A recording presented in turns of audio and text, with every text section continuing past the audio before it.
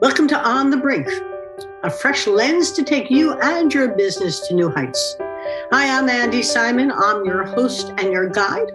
And as I tell you, for every one of these podcasts, my job is to get you off the brink. I want you to soar. And to do that, sometimes you're going to have to change. And as you know, I used to preach that if you want to change, have a crisis or create one.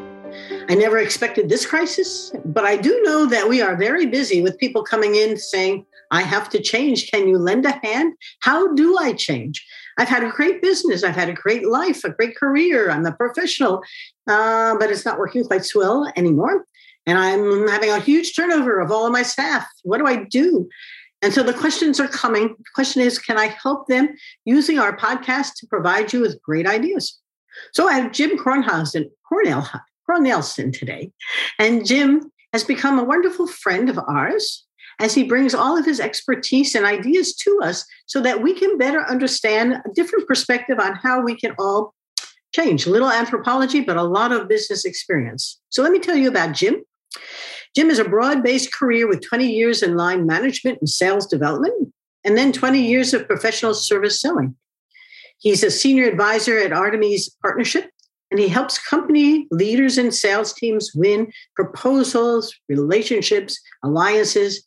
Now, he brings his perspective and his expertise to you so that you don't have to work so hard. Sometimes it's better to learn together and collaborate. He also does personal work in helping CEOs and leadership teams get everything they want out of their business, and sometimes things that they didn't notice were there at all. And he's a professional facilitator with EOS. Are you familiar with EOS, my audience out there? If you're not, and you're an entrepreneur, it might be a good time to pay attention and listen to what EOS can do to help structure it. I work with one client who just loves EOS, provides exactly the framework to allow her to grow her business in a very professional and process-driven way. So he's chair for Chief Executive Network, working with peer-to-peer CEO groups in a facilitation and coaching role. Actually, Jim is far more than all of these things. I'm going to let him tell you his story, because as you know, it's in our story that we come alive. It also legitimizes what he's going to tell you about how he can help you do things better, see the world through a fresh lens, and begin to help it all thrive. So, Jim, thank you for joining me. Hey, it's delightful to be here. And I think both you and I share a passion about entrepreneurial energy. I mean, there just is a huge amount going on. Ironically, 50% of that effort is now led by female leaders. That's right. Well, but it's a very difficult time even for women. 12 million companies are run and owned by women today, but 10 million of them are solopreneurs. And half of those aren't making $10,000 a year. They're side hustles. So it's telling us something about the word entrepreneur, about what's a business, how you can create enterprise. So tell the audience about your own personal career. You're both in the large companies as well as an entrepreneur yourself. Please. Well, in the large companies, GE, then McGraw-Hill, then CBS, I largely had product development, market development roles. So I was an intrapreneur in larger companies. In McGraw-Hill, I lived in Mexico, Spain, and Canada. We were building small companies in each of those places. At CBS, I was head of international sales, but also wound up on a project that became a joint venture that became Prodigy. So in all of these areas, there was something entrepreneurial going on, even though it was a large corporate setting. So I had the opportunity to become CEO of a Hispanic company in New York, and in essence, sat in your seat, struggling to make this company go. We had people issues. We had inventory issues. We had silos with people doing their own things. So I sort of lived that painful journey. We finally got things right, and we sold the company for 3 times revenues. Had the Spaniards stuck around, they would have made a lot of money, because you know the Hispanic market is 33% of the U.S., and this company itself is now part of Univision. So that sort of led to the consulting piece of the career, where I was a partner and director at Heidrick & Struggles, and we were asking companies primarily to focus on the future, to focus on what leadership needs will be 5 years from now, not those that were needed 5 years before. Yep. it led to a lot of work we did with private equity companies, finding C-suite and CEO leaders for these entrepreneurial internet companies. And I got absolutely fascinated with what we'll call, with quotes, the entrepreneurial role, the entrepreneurial challenges of being a leader. I also got very involved with the issues of female leadership. Interestingly enough, John Gersma, is one of my good friends, now CEO of Harris. He did some landmark research we can talk about another time, but it's fascinating. So this sort of led to a concentration of working with entrepreneurs and entrepreneurial companies, trying to help them either, as you said, create a framework for growth, or to help them navigate their way to get the obstacles to growth out of their way. Yep. Now, as you were doing this, it sounds like you had a bit of an aha moment about the role you love to play in the companies you love to work with. And, can you share that a little bit? Because you bring a particular perspective that enables people to hear and listen to what you're saying and then to do it. Because some consultants and coaches are really smart, but they don't get folks to actually do and move the needle. And being in the consulting industry myself, it's very hard to get people to hear what you're saying and know what it means. What did you learn? Well, this is an interesting topic because many people say, "Oh, I'm having people, process, or profit issues," and it sort of feels fuzzy and it's undefined and it gives them a headache and keeps them awake at night. What we find is that most entrepreneurs are frustrated when they feel stuck. They just are not quite sure of the way forward. And what's interesting is that Dr. Larry Greiner and a number of others at MIT did research showing growth is not like that hockey stick that sort of goes straight up. It goes in spurts. You hit a ceiling, you have an growth route, you hit another ceiling. So the trick is to learn to break through these ceilings. So there are a number of, I'd say, 4 or 5 sort of basic principles that we try and talk about with leaders. The easiest or the most difficult is simplify. Where are we going and how are we going to get there? It's interesting, but you will relate to this statistic. 40% of people don't know exactly how they're going to get there. 40% cannot explain what the business performance is. And worse yet, 40% can't quite link their role to what the business goals are. No. So what a difficult process to jump into as a CEO or leader. The other thing we help people try and do is to learn to delegate. Very tough, particularly for women. If you delegate and elevate, you wind up in that upper quadrant box doing what you're good at and what you love to do. If you don't, you're buried in the lower quadrant box doing lots of stuff that's weighing you down and you can't relate to. The third thing, of course, is predicting, something that you are famous for, to get better at creating the big picture rather than being buried in the day-to-day checklist.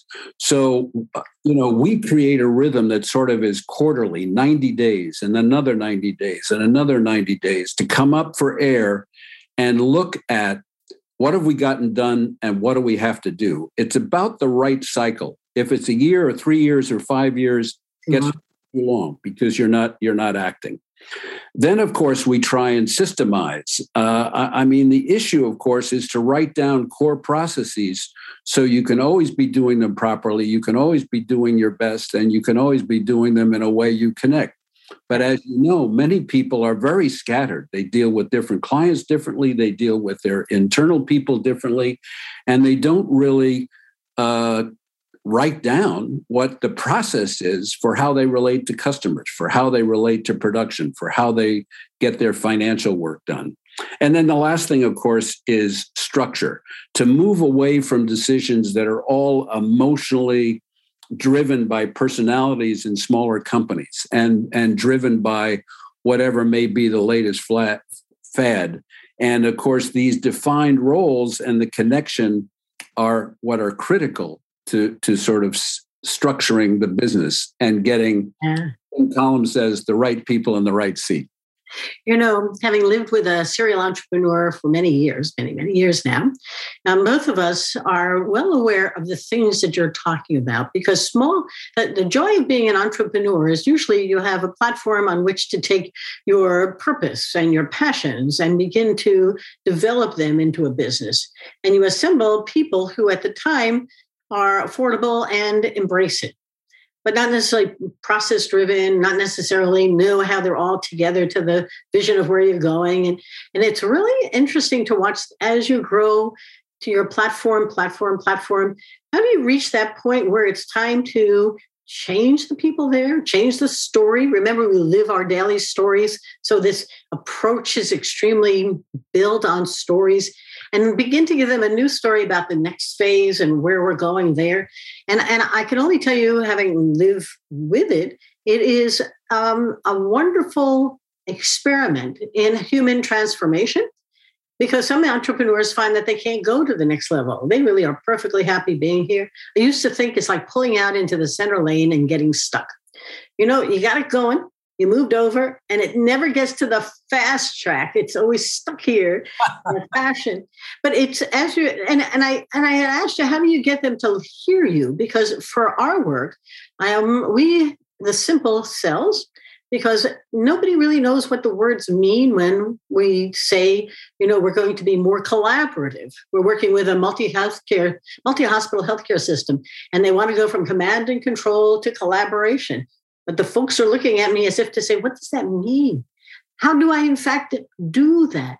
Will I know if it's the right thing to do? I'm waiting for someone to tell me because I grew up in a command and control culture, and now they want me to do something I'm unfamiliar with.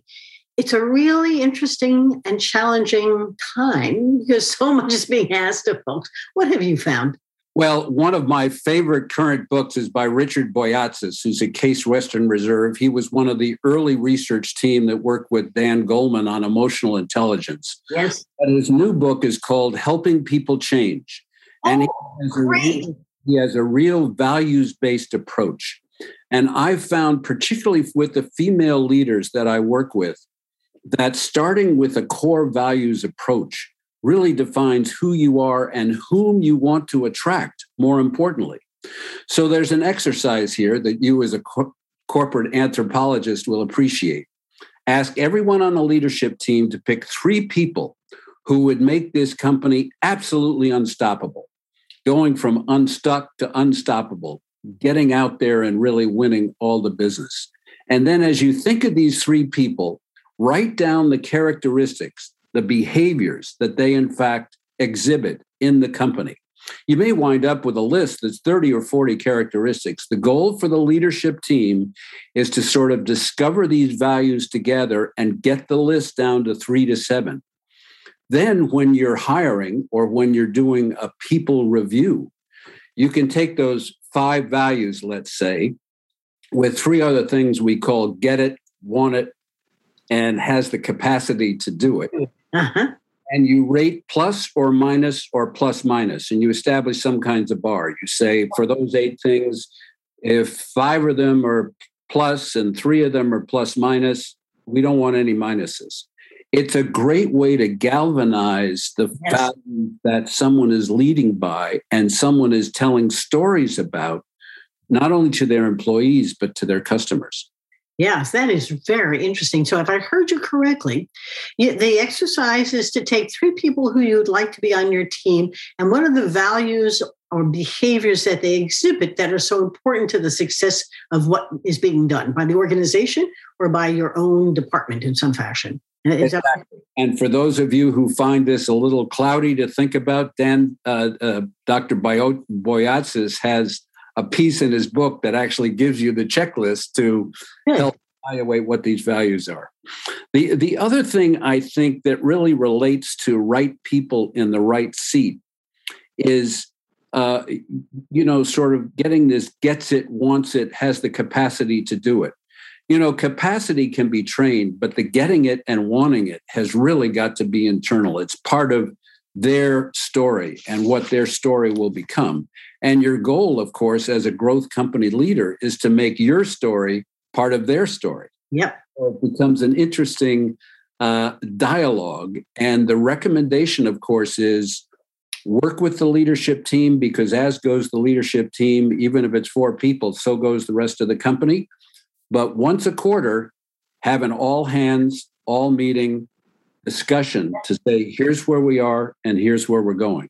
You know, we used to do these as strategy councils, and I found that the model was excellent for the morning to be a reflection on what we said we were going to do and how well we've done it. And the afternoons were really good times for us to dig into challenges or opportunities that were coming. But what was most important was getting the team together. And the socializing, and maybe not easy now, was that these folks were all, once they decided where they were going, they all went off to go do it. But unless you came back once a quarter, you didn't know who was doing what, where. Communication always fell short. It didn't matter how hard you try to make it work, because you don't have time to know what's going on. So you hope the ship is going in one direction, not 5 or 10, and that it's all moving in the same fashion. But this is important. When you talk about all of this capacity in hiring the right people, I'll tell you a story about the diversity dilemma. I'll call it the diversity dilemma. People now want to build a diverse, equitable, and inclusive team. And so I was listening in to some CEOs bemoaning the fact that it took them 3 months to hire a woman who was a woman of color. And they brought her into their organization. This was in the Midwest. And she only lasted 3 weeks, 3 months. Not 3 weeks, 3 months. And they were angry that she didn't stay. It took them so long to hire somebody who they thought was so good, and why didn't she stay? And somebody else said, well, we just don't understand the culture they come from, and we don't understand what they're looking for, and this is who we are, don't they get it? And I said, this is so interesting, as if the new hire was the problem in helping you provide a diverse workplace for that new hire, as opposed to really understanding how to change the whole culture. You know, you wanted to talk a little bit about corporate anthropology. Culture is a recurring theme here, because if you're going to build diversity with the right people in the right jobs, you're going to have to rethink what that means. How does that person behave? What do they say? How do you include them in the conversation? How will you make them feel like they belong? Very powerful questions for today, because if we're going to build a really talented, diverse, inclusive workforce, we're going to have to really rethink that culture in which they're moving, and take a look at who's around.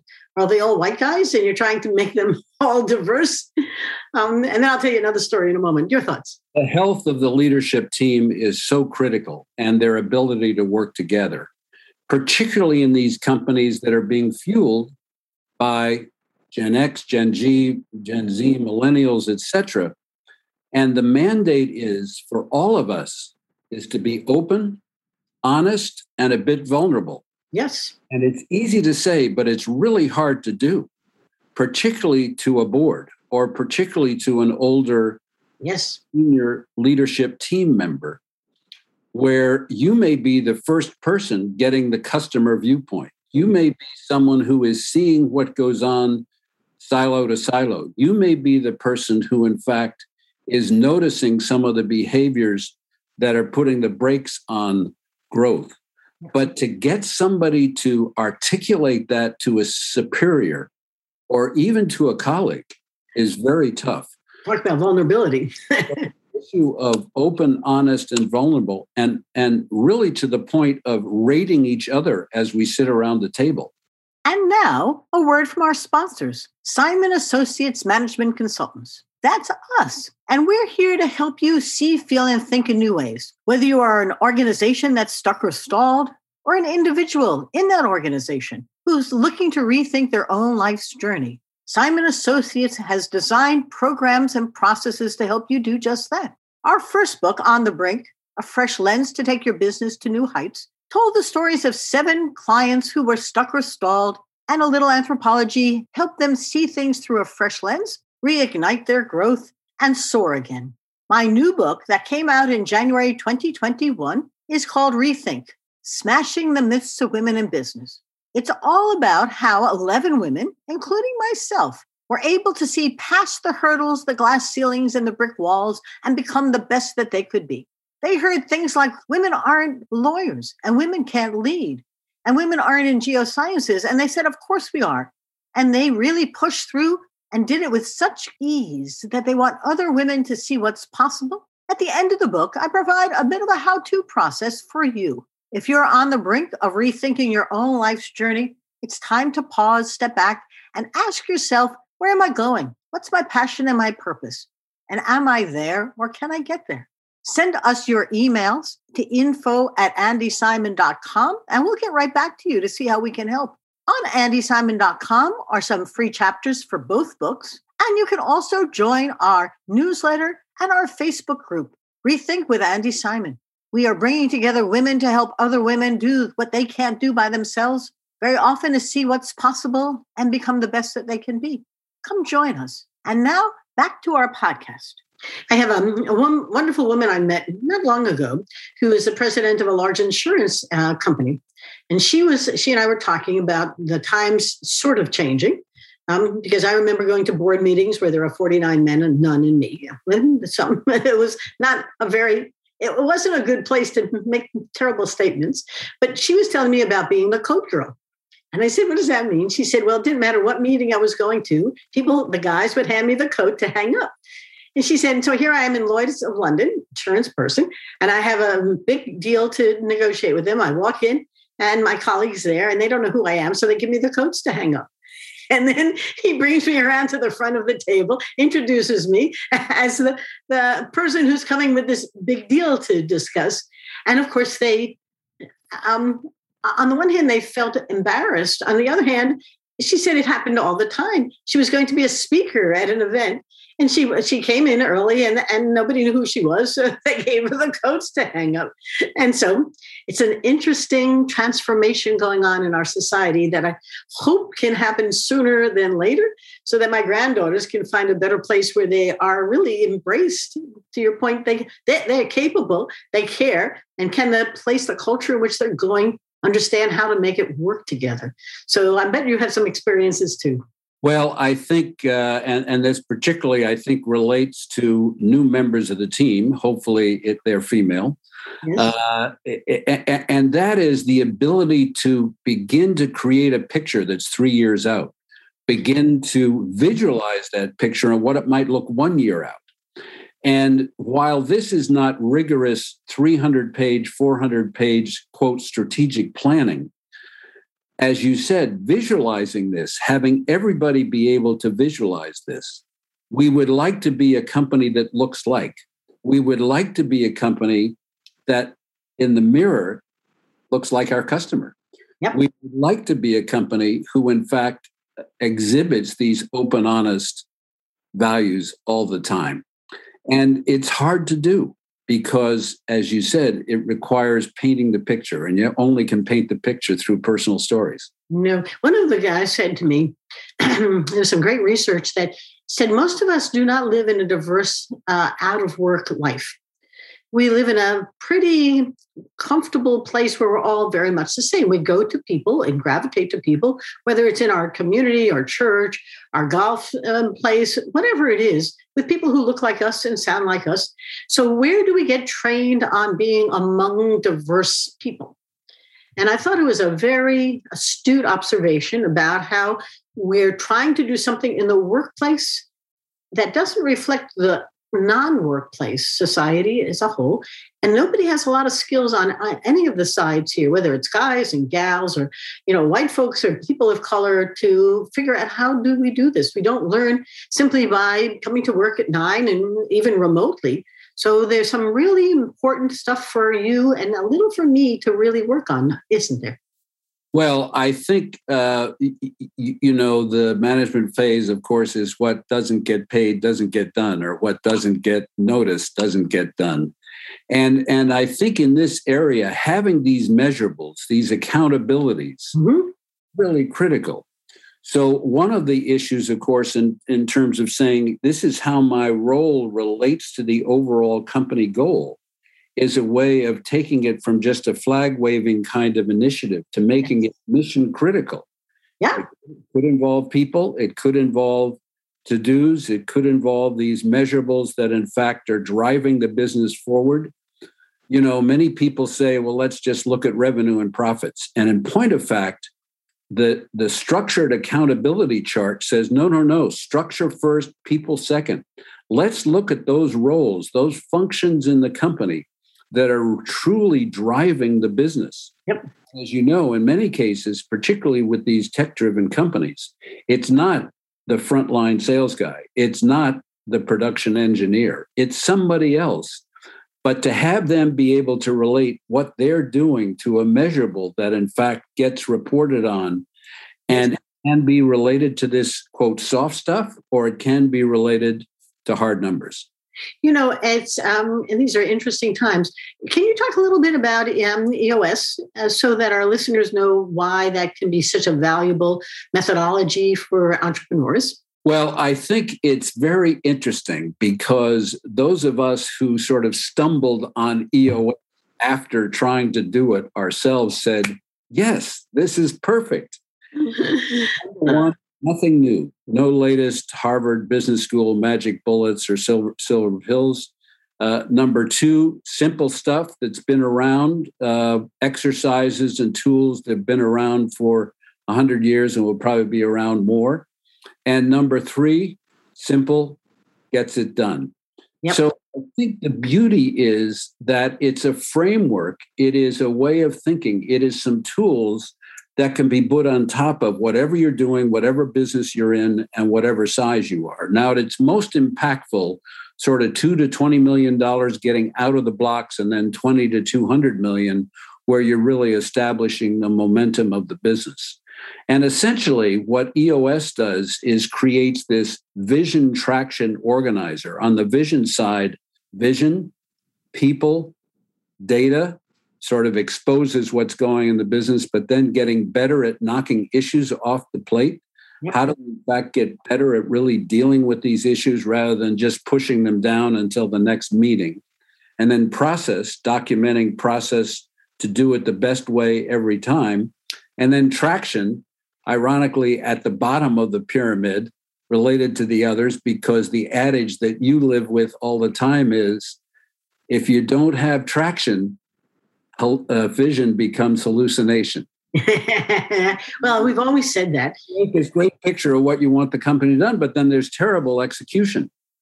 Yep. But in fact, the sort of model to give someone a view of where they might get at the end of the journey is just 6 or 7 components.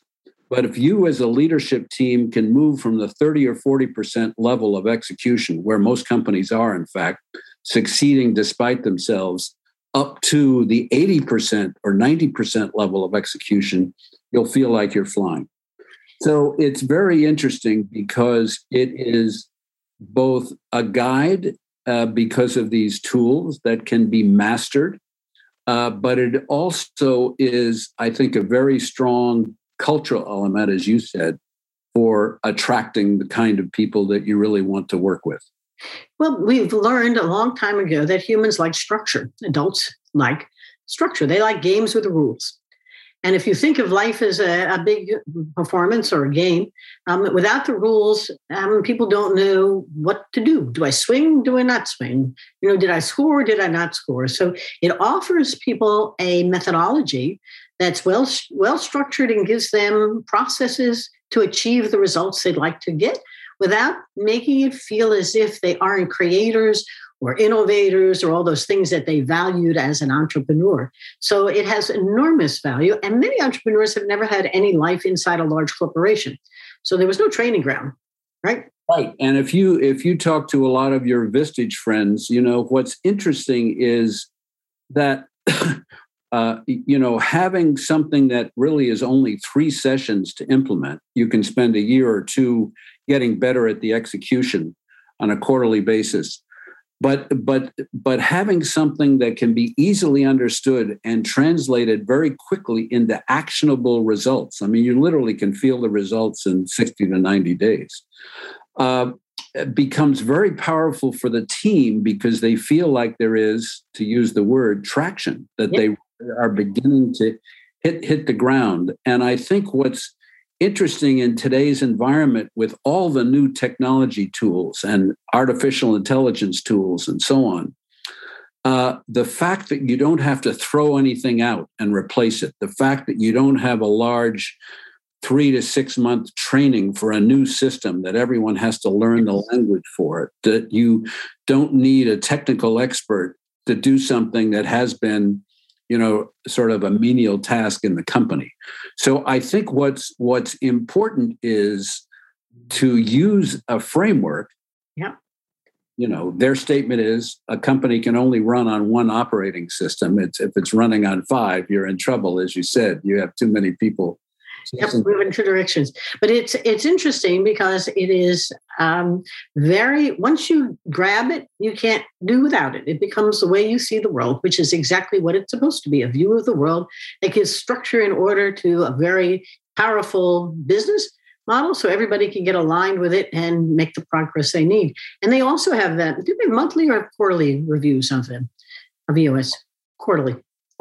Yeah. There's a rhythm, this 90-day rhythm of quarterly reviews to come up for air and say, where have we been? What do we get done?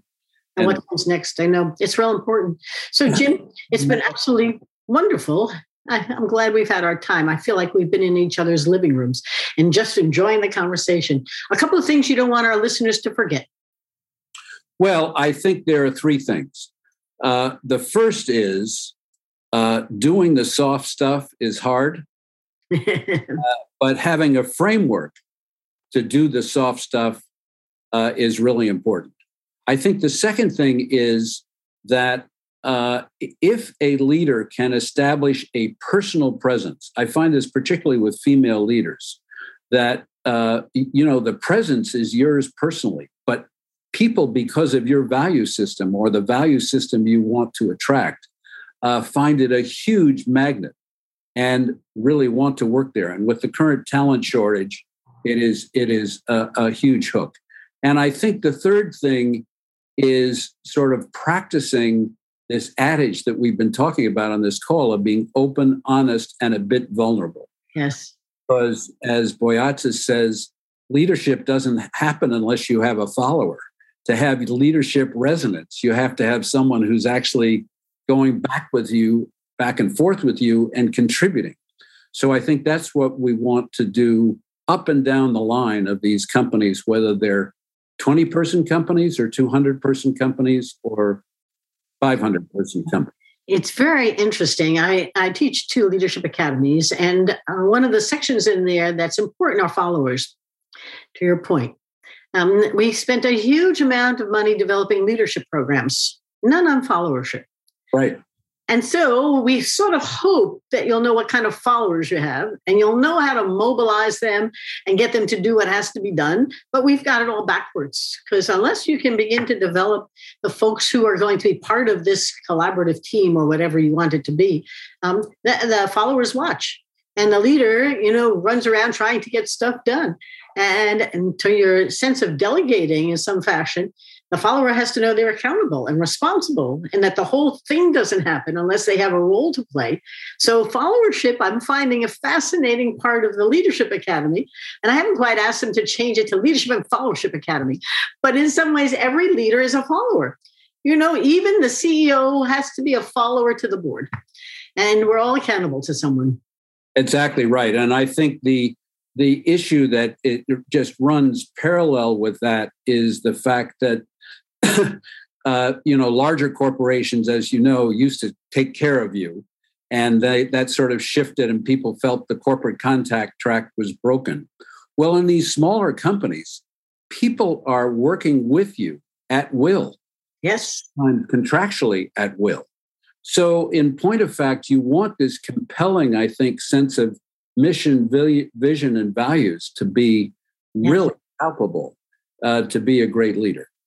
If your purpose isn't one that is compelling and attractive to others, and they don't get it, and you don't talk to them a lot, I say you have to keep telling them the same story over and over, or they'll make one up, because they're perfectly happy making one up, and they're the hero in that made-up story. You're not.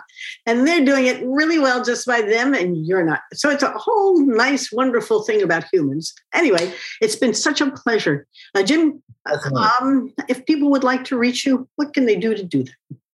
Well, we can, in fact, connect by email, but, the simple cell phone number is 917-913-4282.